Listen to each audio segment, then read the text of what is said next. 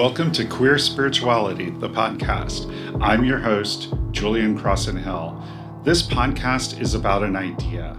It's the radical idea that queerness is a gift and that the divine celebrates it rather than merely accepts it. We'll explore the special role that queer people are meant to play in the coming spiritual awakening. Through the lives and stories of queer people, we'll explore the many ways of approaching the divine and how the sacred reveals itself in everyday actions.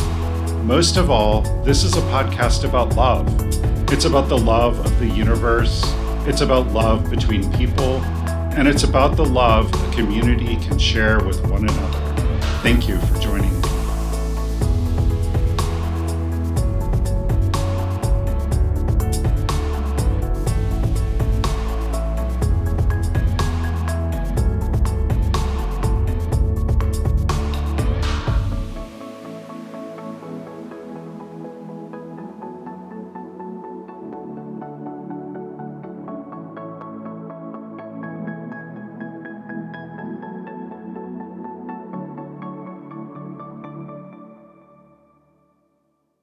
Hi, and welcome to today's episode. I'm your host, Julian Crossan Hill, and today I have with me a very special guest. Nicholas Pearson has been immersed in the mineral kingdom for more than 20 years. He began teaching crystal workshops in high school, later studying mineral science at Stetson University while pursuing a degree in music. He worked for several years at the Gillespie Museum, home to the largest mineral collection in the southern United States. In addition to his work with the Mineral Kingdom, Nicholas is a flower essence therapist and Reiki practitioner and teacher. The author of several books, including Crystals for Karmic Healing. He lives in Orlando, Florida. Welcome to the show, Nicholas. Thank you so much for having me, Julia. It's a pleasure to be here with you. So I guess to that bio, we could also currently add husband, right? I believe you were just married. Yes, very, very recently, in fact, just before the solstice. Wow, awesome. So congratulations on that. It's always nice to see people getting hitched. So tell me a little bit about your spiritual journey. How did your spiritual journey unfold for you? I grew up in a pretty non-religious household. My dad was raised really Catholic. So as a result, I wasn't raised much of anything. And it was a single child household for like the first 6 years of my life. And when other families did this church stuff on weekends, we would go to the local library. And that was kind of my holy place, my sacred space for most of my life. And although I didn't really understand what happened in church, I thought that somehow these two things must be on a parallel track anyway. And my dad was a man of science. So some weeks we would go and I'd read science books, obviously for kids, but it might be earth science, it might be biology. I was obsessed with ecology and marine biology because I lived so close to the water, being a resident of Southeast Florida. But then other weeks it might be folklore and fairy tales and world mythology. And pretty early on, I started to notice that whether I was looking at the scientific route or something more, we'll say, spiritually inclined, I noticed that there are these kind of parallel languages that described the same phenomena in the world around us. And that ultimately, whether we turn to mythology, religion, or science, all we're trying to do is find meaning, find our relationship to the world and to experience it more deeply, more humanly. And that's kind of what opened the door to spirituality for me. At the time I was a teen, I'd fallen into the occult and metaphysics and, would very, very surreptitiously steal into the occult bookstore sections at my local Barnes and Nobles to, buy whatever I could get my hands on. And there is an otherness in witchcraft. And growing up without a language to describe myself as a queer person yet, I felt othered. And that felt like home to me. It certainly wasn't the only place where I felt at home, but it was the big one, the one that seemed to have structure and organization to it, but was still malleable enough to allow me to explore it myself. And over the ensuing years, I was lucky enough to explore other areas. I've gotten to practice Japanese style Buddhism and explore a number of other kind of religions and spiritualities. But the more magical experience has always felt at home to me as a queer person who really doesn't feel, we'll say, at home under the umbrella of patriarchy, a place where we explore the divine feminine, where we can explore maybe the divine androgyne, also feels really, really home to me. So that's really where I've settled. And I consider my spirituality to be very malleable today.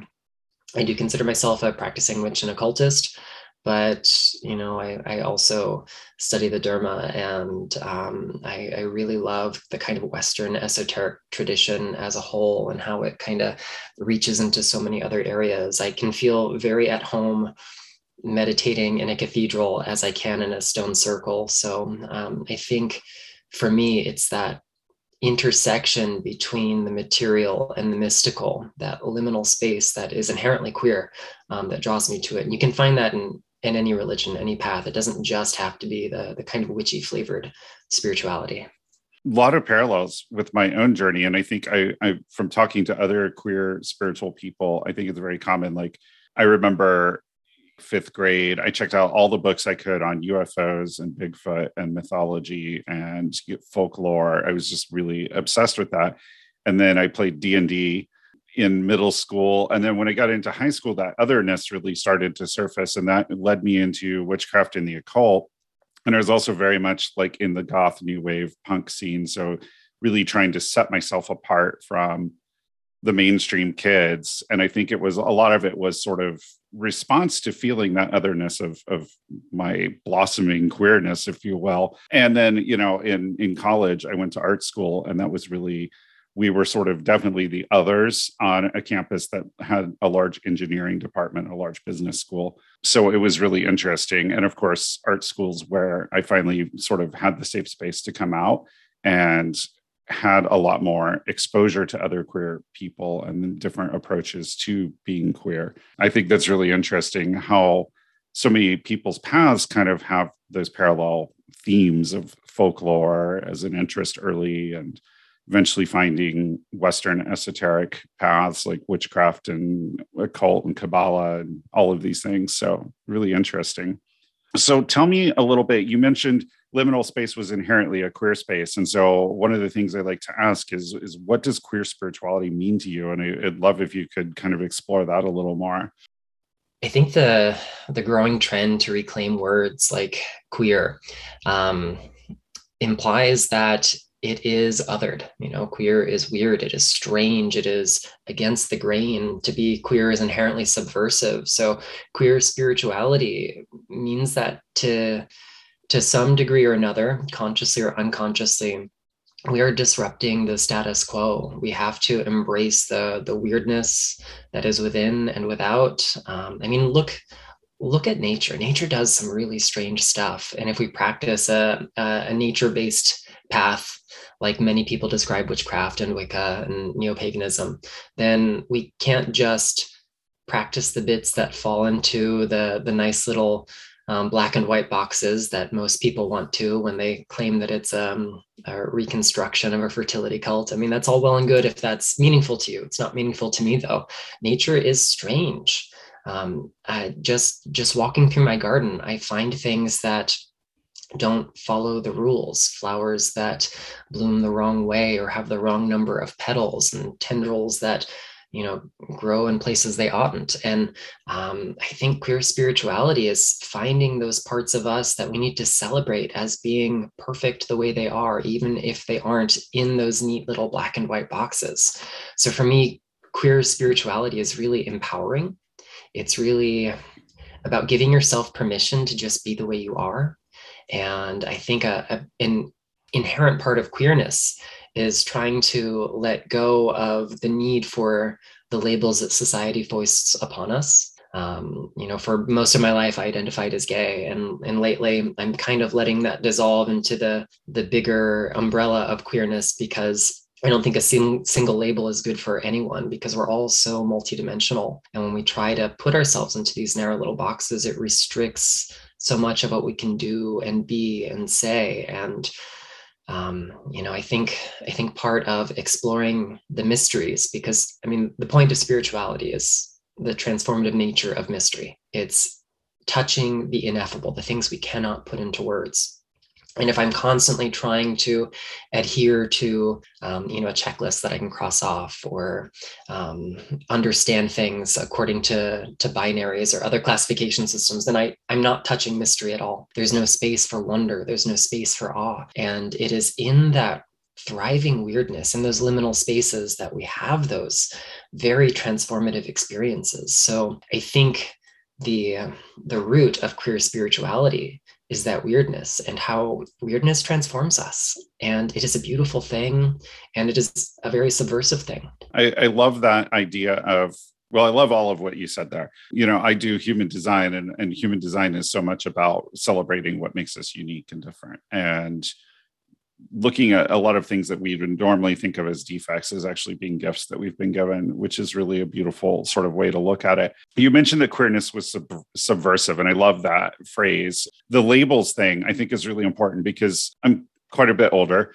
And when I came out and was in college, we had a gay, lesbian, bisexual student union. Like, we weren't really recognizing trans at the time. There wasn't an idea of being non-binary or being asexual. You had to sort of sort yourself into one of those three labels, and it felt very limiting for a lot of people. So I feel like we've done a much better job of embracing a wider spectrum of experience with queerness today. And I think that's very encouraging. I love the subversive idea. And I want to kind of ask you, a lot of us are married. A lot of us are sort of doing these mainstream things. And there's some queer people who are writing and speaking about queer theory who sort of feel like we're being absorbed into the mainstream a little bit, that we're making queerness more normal. And that this idea of, for so long, one of the things that mainstream conservative people had a problem about queerness was that we were promiscuous and we were all these things, and we're sort of settling into these monogamous marriage relationships. And some people feel like that's limiting us. I don't personally feel that way, but I'm interested in your take on that. I'm in kind of two minds about it. One, I definitely I see where the threat can be if we get absorbed into mainstream culture, if we kind of domesticate queerness to make it more palatable to those around us. But on the flip side of that, sometimes we have to play by certain rules to have protections that those institutions offer us.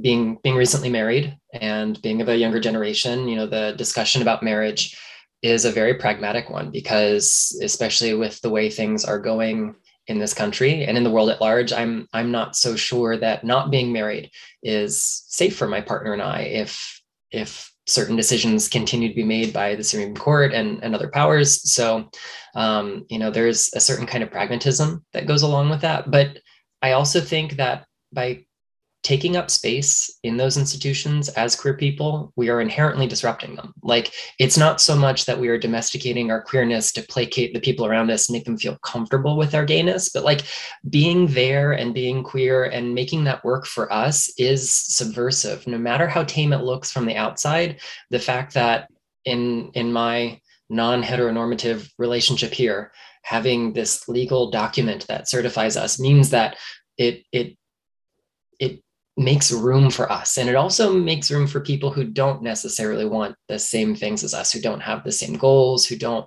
want to play by the same rules.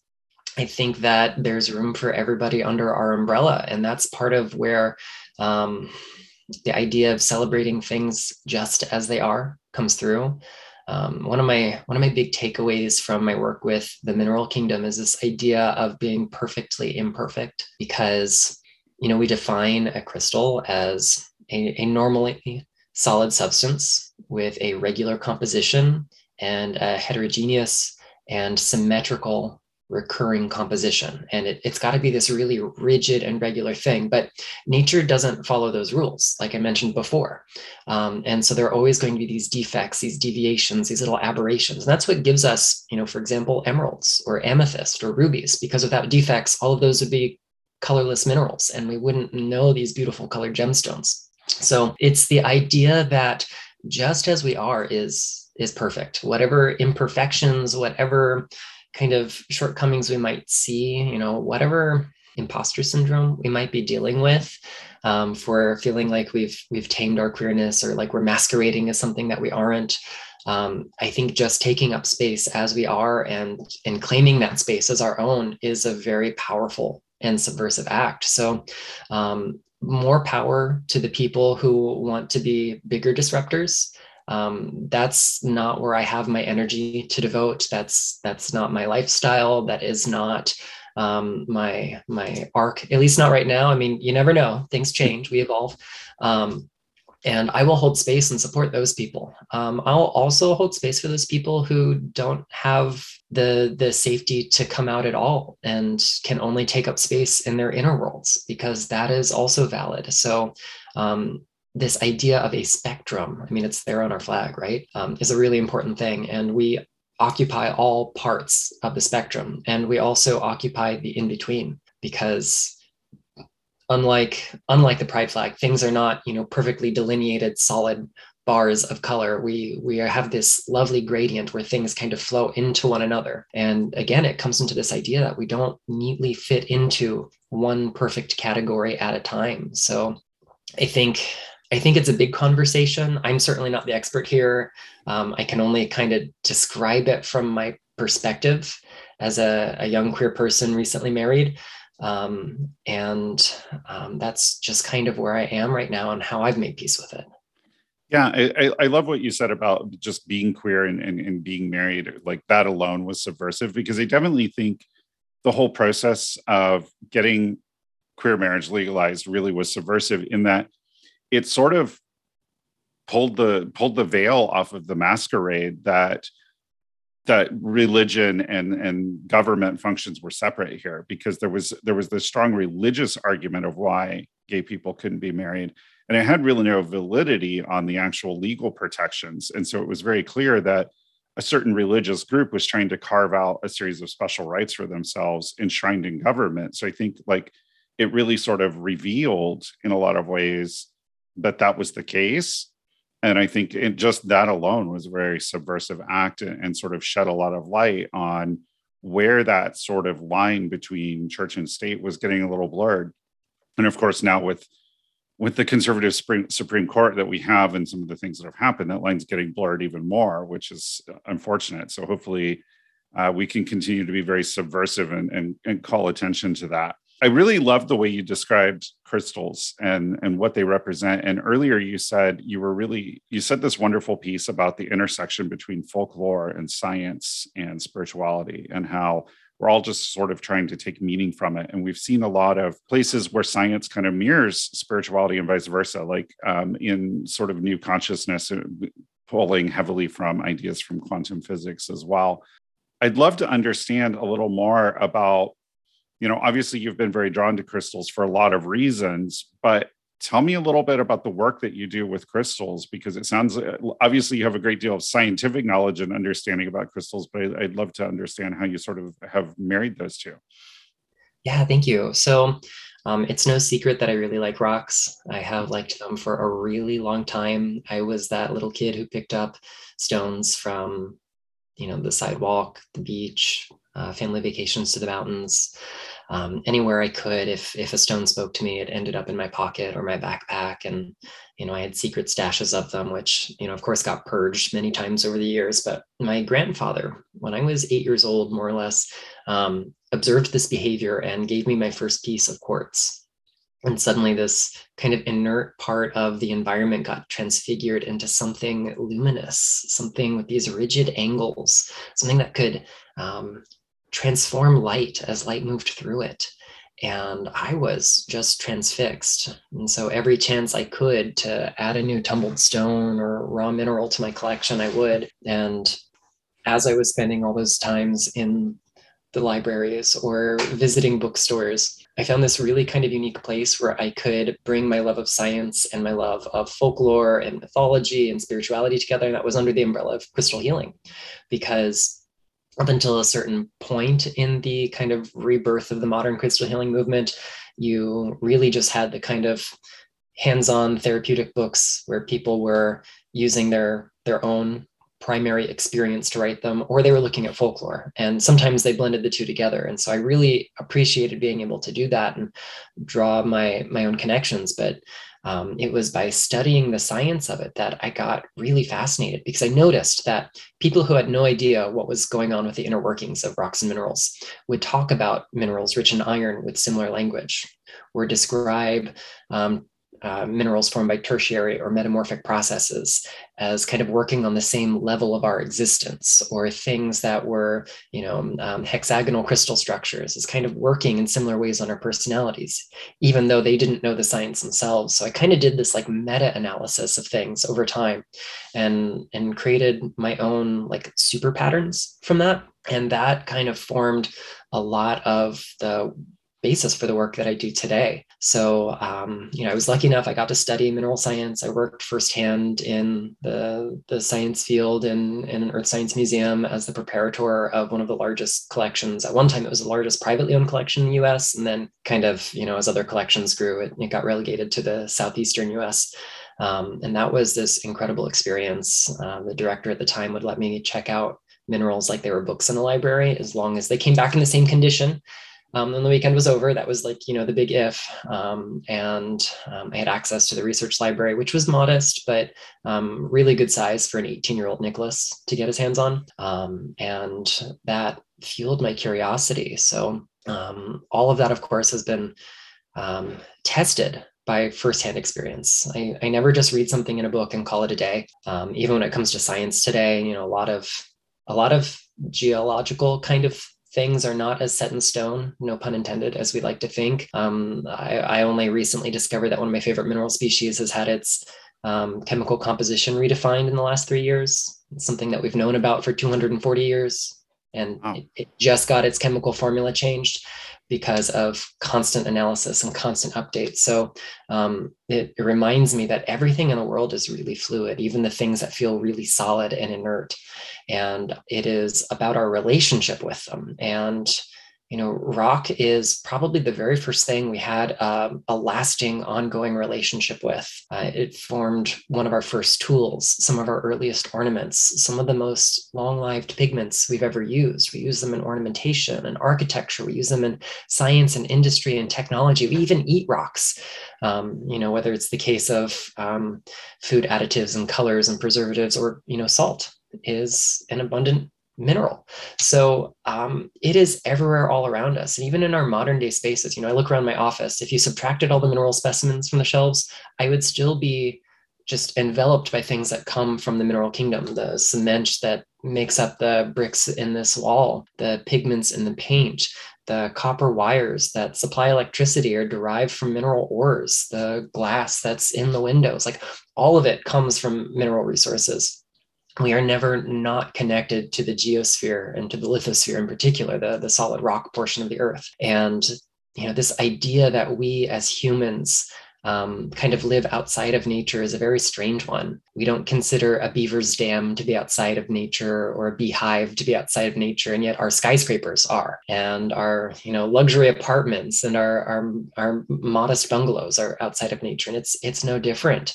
Our resources might be refined a little bit more. There might be a few extra steps in getting it from the earth to us, but we have this really deep, intimate relationship to stone. We've just sanitized it over, especially the last 100 years. So I think a big part of what I do is reminding people that we've got to get back into relationship with that. And it's recognizing the support that the mineral kingdom has for us in every part of our lives, whether it's a fancy, beautiful specimen of quartz or emerald or calcite, or whether it's the humble stone beneath your feet as you walk through your garden. Like it's all there, and it's all resonating with that same kind of crystalline force. And that's where the magic is for me. That's amazing. So many things there in what you just said, and this whole part about being separated from nature and not really connecting to the materials that are around us. I've been a vegetarian on and off throughout my life. And for the last year, I've primarily been a whole foods, plant-based diet. And it's really interesting how disconnected we are from where our food comes from, even. it's still part of nature. It's still coming from the same places, but we put it in a plastic package and we're no longer really connected to it. We no longer really think about this used to be a living thing. It's just a piece of meat in a market. And this whole thing with the rock and the things that we build. And I think it's really beautiful the way you talked about the different grades of the specimens, from a beautiful quartz to the rock you walk on in a garden. There's a rock vendor here in Ohio that I go occasionally to their open houses, and they sell a lot of rough stones. And for the first time ever, I saw tiger's eye that wasn't all polished at it. And it was just a really odd experience for me because it was still really beautiful, but it was such a different experience of a tiger's eye because I'm familiar with the polished specimens that have been, buffed and polished and made really luminous. Whereas this was, just tiger eye directly dug out of the earth. So it was really an interesting experience. And I love what you said about the way people were sort of responding to energy or intuition or whatever, and finding that the physical groups of crystals that share similar physical properties were given similar energetic properties by people over time in folklore and different things. That's really interesting to me. You mentioned crystal healing as a modality for using crystals. I'm really interested in, how do you use crystals besides healing? I think the simplest thing we can do, it comes back to this concept of relationship. It's being conscientious and intentional, whether we are, putting something on as jewelry. It's that pause before we just wear this ornament. It's setting maybe an intention. And sometimes that intention isn't saying, this is what I want you to do for me. It's holding space for where we're going to go in this day together. So I'm wearing Preseli Bluestone, which is found in the Preseli Hills in Wales. It is used for a lot of famous stone monuments, not least of all the kind of inner ring of Stonehenge. And so it's this really kind of dynamic and very ancient rock. And this is a stone that I wear in my own way to be very dynamic and present, the way this has weathered the eons and stood the test of time and held space very famously, very dramatically. Maybe I'm not seeking to be so dramatic in my space holding, but I think that's part of queerness too, a flourish for drama. Yeah. And, I don't necessarily put this on to go, okay, here's the checklist of what I want to accomplish today. Here's what I want you to do for me. But it's that pause of going, wow, think of the story this stone tells. I wonder what our story can tell today. And if I reflect on the personal meaning that I have for this personal piece, and not just kind of the big, archetype of Preseli Bluestone in all caps, but like, what does this stone have to say about our journey together? Where have we been so far? Where are we headed next? Just that little kind of open-endedness that makes space for relationship. That's a really beautiful thing we do, whether we're, tucking a stone in our pocket, whether we're creating a grid with many crystals. Pausing for 5 minutes with every crystal going into a grid could take you all day if you have 200 crystals going into a big fancy grid. So maybe it's not that elaborate of a process every single time, but it's that space, it's that pause, that liminal zone where magic and mystery and queerness all lie. That's where relationship is. And, kind of looking at this intersection here between that kind of relationship and queerness, we have thrived and survived as queer people because of relationship. No one does it alone. We are a spectrum. We are a community. We are in relationship to one another, sometimes more effectively, sometimes more cooperatively, sometimes more productively than at other times. And it's the same with our magical tools, whether we are crystal healers or herbalists, or, color mages, whatever our practice is going to be. It's about that dynamic relationship, and it can't be a one-sided thing. It can't be mandating, all right, Carnelian, I want you to give me energy. That is your only function today. No, it's really holding space for what we're going to create together. And we can kind of use the model of how queer people have supported one another in community, that also we can translate to our work with anything else. It's that kind of mutual support, mutual aid, that brings the magic to life. So, meditation is great. Quiet reflection is great. Wearing them as jewelry, as long as we have that intentional pause, is also great. Otherwise, if we skip the steps of intentionality of building relationship, they are beautiful objects. Because I believe in a science behind this, it's not all kind of mystical, animistic stuff. That's a big part of it. But I also believe that because of the nature and the makeup of rocks and minerals, that there's something going on in the electromagnetic spectrum. Yes, something is going to happen in the background, but we know that consciousness changes the world around us. The observer affects the observed. So if we can add that conscientious and intentional bit to it, we're going to augment what we get out of that relationship so much more. I love everything you said there about the intentionality of it, because in my own personal work, I've sort of taken that approach too with my relationship with my higher powers, God, goddess, all, whatever, spirit, source, whatever you want to call it. Because I think sometimes people, particularly in esoteric paths like witchcraft and ceremonial magic, it becomes sort of one-sided. The gods are sort of seen as this cosmic cash machine. And I recently took a workshop on Bhakti Yoga, which is the yoga of devotion, where it's all about singing songs to the deities, cooking food and offering it to the deities. It's all about this practice of devotion to them. And it was really a really important mindset shift for me, I think, to sort of experience that. You mentioned consciousness and this quantum physics idea of the observer affecting the observed. There's a lot of people, a lot of scientists now saying that the entire universe is conscious and that there's consciousness in everything around us. And so I'm curious if you feel that, and particularly in your work with crystals, is there consciousness in our crystals? Oh, absolutely, 100%. No doubt. If we look at indigenous beliefs pretty much the world over about the lithosphere, about things made out of rock and mineral, we see this time and time again. Beautiful stories about spirits and deities and ancestors who become ensouled within stones. The mineral realm as being its own kind of ensouled being and a separate tract from the rest of life and living things. And then in the modern kind of crystal world, you're hard pressed to find a book on crystal healing that doesn't acknowledge something more than just the electromagnetism involved. There are some out there that kind of lean on that heavily to sound not too woo-woo, to make their ripples into the mainstream. I'm certainly prone to doing that depending on my audience, but there is life. There is some sort of animating force in everything, from the tiniest subatomic particle to the cosmos as a whole. And I believe that we are all kind of like cells in the greater body of the cosmos. And for me, that is, kind of like the metaphor, we'll say, of the hologram, wherein a single component contains the information of the whole, maybe to a lower resolution. Maybe the image is not as crisp and clear if we break off a tiny corner of that image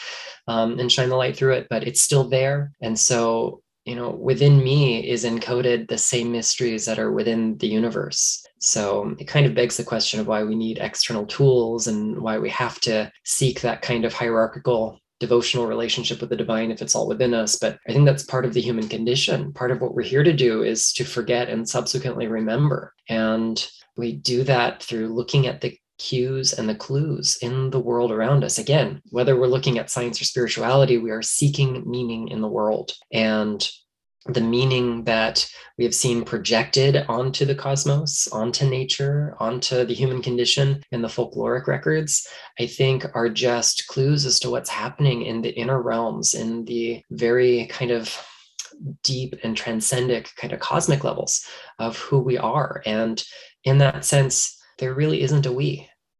There's just one of us here. It's just one being. We are the universe incarnate. It's that perfect as above, so below relationship, but we have to squeeze it through our psyche. This filter is finite. I am limited in my purview because I am human. I am mortal and I am fallible. I'm going to make mistakes and I'm going to do things wrong. And that's perfect because that's what I'm here to do. And I'm here to support others who are doing the same thing. And it is through that very human condition of trying to experience the divine in me that I will see the divine in others, that I will see it in pebbles and flowers and leaves and seagulls and sea waves and rain puddles and carpet fibers, if I'm lucky. That's beautiful. I think there's definitely a lot of evolution that we're going through as a species of kind of increasing our awareness of that. And I'm wondering what your perspective is. What role do queer people in particular play in that? This might be kind of I don't know if this is too on the nose or if it's too cliche, but to kind of paraphrase from one of the great shamans of our era, RuPaul, I think queer people are like the new shamans, the new high priestesses, the new mages of our era.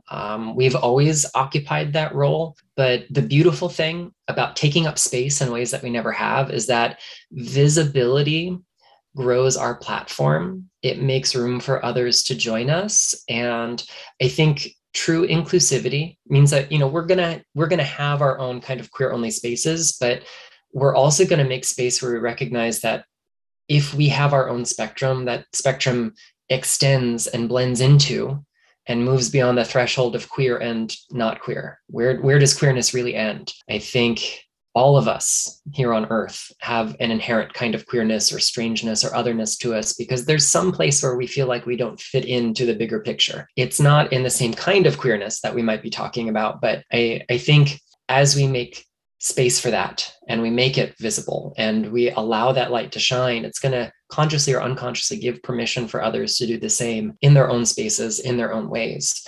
And my hope is that visibility, that inclusion, that love, radical self-love, like when the media is telling you that you are not worthy of love because you are not queer enough or straight enough or thin enough or beautiful enough or rich enough or successful enough.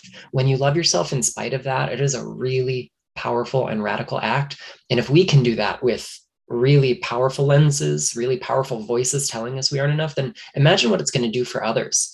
And that is a powerful thing. That is transformative to the core. And so doing that, I think, is going to send ripples that's going to change consciousness as a whole. We're not going to do it alone. Women have a huge part to play in this. Women and femme presenting people, will say, as a whole, they are going to lead the way in this. I think that we're also going to see this coming from the shift in balance from whiteness to non-whiteness as well. Like, I recognize the privilege that I've got here, and I'm happy to shut up and take a backseat to someone else in this category. But, here I am, I've got the spotlight on me, so let's use it. I think these are pockets that are going to expand. And the only way we're going to get through this is through that intersectionality, because spectrums have gradients and they blend into one another, and we're going to uplift one another. And eventually the spotlight's going to be on everybody. And my hope is that if we don't end up in a really dystopian future, or maybe after we get through that chapter, we're going to have this beautiful era where there is compassion and there is equity and there is, mostly peace. Humans are always going to be humans. Some things I think are going to be unequivocally part of what we do as life on Earth. There's always going to be some kind of strife. It'd get real boring if there wasn't. But I think we as queer people, through loving ourselves and one another and building that kind of grassroots community that celebrates difference, imperfection, otherness, we're going to make space for everybody to have that same kind of radical love within. That's a beautiful vision of where we're heading, because it definitely resonates for me with my work that I do as well. You mentioned a lot of the things that challenge queer people in sort of really finding this self-love and experiencing it fully and stepping into that. There's, a lot of social pressures around things like body size, age, whether you're femme or masculine, or all of these different things. There's so many things that want to pull us away from who we authentically are and make us feel less than. Since this is really your area of expertise, I'm wondering, how can crystals help people sort of conquer those forces and really step into that self-love? Oh, I love this idea. So, first and foremost, I want to mention emerald. Emerald is something that is really a meaningful gemstone to me. There's a whole lot of folklore. I could easily launch into a 2-hour lecture on emeralds. I'm going to try not to do that. But in particular, I think one of my favorite and most radiant, but also subversive myths about emeralds is about the very famous one that fell from the sky. Depending on the version of this myth that you use, none of them being, actually scripturally based, but we have this beautiful archangel, being of light, the eldest of the elder race, who decides he doesn't want to bow down to the younger race. That's us. And so he gets booted. That's one version of the story. And when he is cast out from heaven, the final blow dealt by Archangel Michael with the flaming sword hits his crown, and out of it falls this beautiful emerald, which tumbles to earth. It breaks. It is the same emerald that becomes the Holy Grail and the emerald tablet. It's set into a ring that's worn by King Solomon. It's owned by the Queen of Sheba. Like this emerald really gets around. We get the idea that it's both really tiny because it can be set into a ring, and massive if like the entire cosmic directions for performing the alchemical process can be written on it. So obviously it's not a literal stone, but one of the things that I take away from this myth is that we have this being of light who makes a big sacrifice, who leaves the celestial plane to incarnate, to descend from the plane of light into the densest existence possible. And the sacrifice that's made is seen in that emerald falling from the celestial realm into the material. And in gemstone therapy, a particular branch of crystal healing will say, one of the lessons that emerald brings is that all things in the material realm are a product of divine love.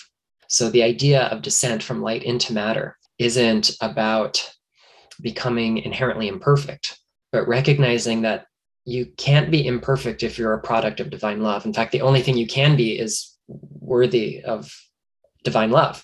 So when we embrace the deeper message of what emerald brings, then the only thing to do is to love yourself. Like, there is nothing you are not except love. You can only be worthy of love, no matter what you look like, no matter what your socioeconomic status is, no matter where you were born or what language you speak, how well you read or write, what your physical ability is. Like, none of it matters, because you exist, therefore you are love. And if that isn't the message we need to be sending to queer people, to women and femme presenting people, to people of color, to people of all creeds and nations and everything. Like, seriously, if we could all get that through our skulls, I think the world would be in a better place. So emerald is my go-to stone for that. It is the stone of radical self-love, not just self-love, but like changing us from the inside out. That's amazing. I'm going to have to go buy some emerald now. So no, but I love that vision of, everyone is worthy of divine love, and that we're a product of divine love. That's really a powerfully resonant message. So we're kind of reaching our time. So I want to give you an opportunity. What haven't we talked about today that you'd really like the listeners to hear about your work, about using crystals and queer spirituality, about any of it? Lately, one of my big things has been about accessibility. And there are so many ongoing discussions about the ethics of consumption and capitalism. And, I think part of the subversiveness of queerness is, breaking down the big isms, including capitalism. So, if you want to go out and buy beautiful gemstones, of course, you have to like participate in that ism. But I've really been turning a lot lately to humble stones. Like, what do we have in our backyard? What forms beneath our feet? What soils and sediments and sands and clays do we have nearby? And getting to know the geology of our kind of local space. Because, a rock is defined as an aggregate of one or more minerals, and minerals are naturally occurring inorganic crystals. Like that is the definition of a mineral. So therefore, rocks have crystals in them. So like, work with them and you're going to get the same benefit. So if you've got granite or limestone or marble or sandstone, like, you have tools at your disposal. I'm going to be working a little bit more on kind of making space for that, so we can get around the whole capitalist part of this, and maybe find solutions to the topics of ethical consumption, because so many people I see in the kind of queer spaces are inherently trying to tackle some of those big problems that we've got. And, as someone, you mentioned that you have a plant-based life, definitely, I'm sure the ethics of consumption and the many ripples that causes have to be a big part of that discussion and conversation for you. And like, it exists everywhere. As a published author, I part of the reason I chose my publisher is because they offset carbon and paper costs by reforestation endeavors. So, there are ethical ripples, there are environmental ripples, there are social ripples to everything that we do. So, and I know that that's a big part of like the crystal world, and it's one of the bigger critiques. I don't think it's necessarily a fair one because crystals represent the tiniest fraction of what all of mining and extraction does, but it doesn't mean that we're exempt just because we're small. So I don't want people to feel like they are excluded because they don't have access to really great rocks and minerals. Like, use what's in your backyard, use anthropogenic rocks, use brick and cement and other things like that. And hopefully sometime in the near future, I'll get some more how-to for that kind of stuff out there. But I want to make sure that if we're talking about inclusivity, we don't exclude people who don't want to participate in the capitalism or in the mining extraction part of it. Like, dig up something from your local park or find something in your gravel driveway and listen to the voice inside that stone. And it is equally as valid, equally as ancient, equally as wise. In fact, maybe more so, because it's been sitting there quietly without being subjected to the same kind of capitalist process as the beautiful tumbled stones that we also love and also have something to give us. I'm glad that you mentioned that, because obviously, crystal specimens can be very expensive and not everyone has access to them. So I'm really glad that you brought that up. And, I personally look forward to that book when you write it on using humble stones, because I think that's a really beautiful point. I sometimes teach at a place here in Dayton called the Temple of the Rebel Goddess, and they do a sliding scale. They're really all about inclusivity and increasing access. So I'm glad that you are also working in that way as well. Well, I want to thank you for taking time out of your day to be here and share your wisdom with me and with the listeners. It's been really wonderful, and I think you've brought up some really great points. So how can people find you, get in touch with you, buy your books, all of that good stuff? Thank you. You can find me as @TheLuminousPearl in most places. It's Instagram, Facebook, TikTok. My website is also theluminouspearl.com. You'll find links there to upcoming events. You can get signed books. My books are also available anywhere books are sold. So, whether that's the big places like Barnes & Noble and Amazon, or your local independent retailer, that's also a great option. And I do have a fairly recently released book, one that just came out this spring, that's not about crystals. It's called Flower Essences from the Witch's Garden, Plant Spirits and Magical Herbalism. And the foreword is actually written by the person who connected us, Christopher Penzak. So that's my most recent release. So if you're looking for something involving the plant kingdom, I've got something out there for you as well. Well, I'm going to have to pick up that book because that sounds very interesting to me. Go check out Nicholas's stuff. He does lives on Instagram a lot. I've tuned into a few of them. It's some really great content. Check out his books. And again, Nicholas, thank you for being here and sharing with us. My pleasure. Thank you so much.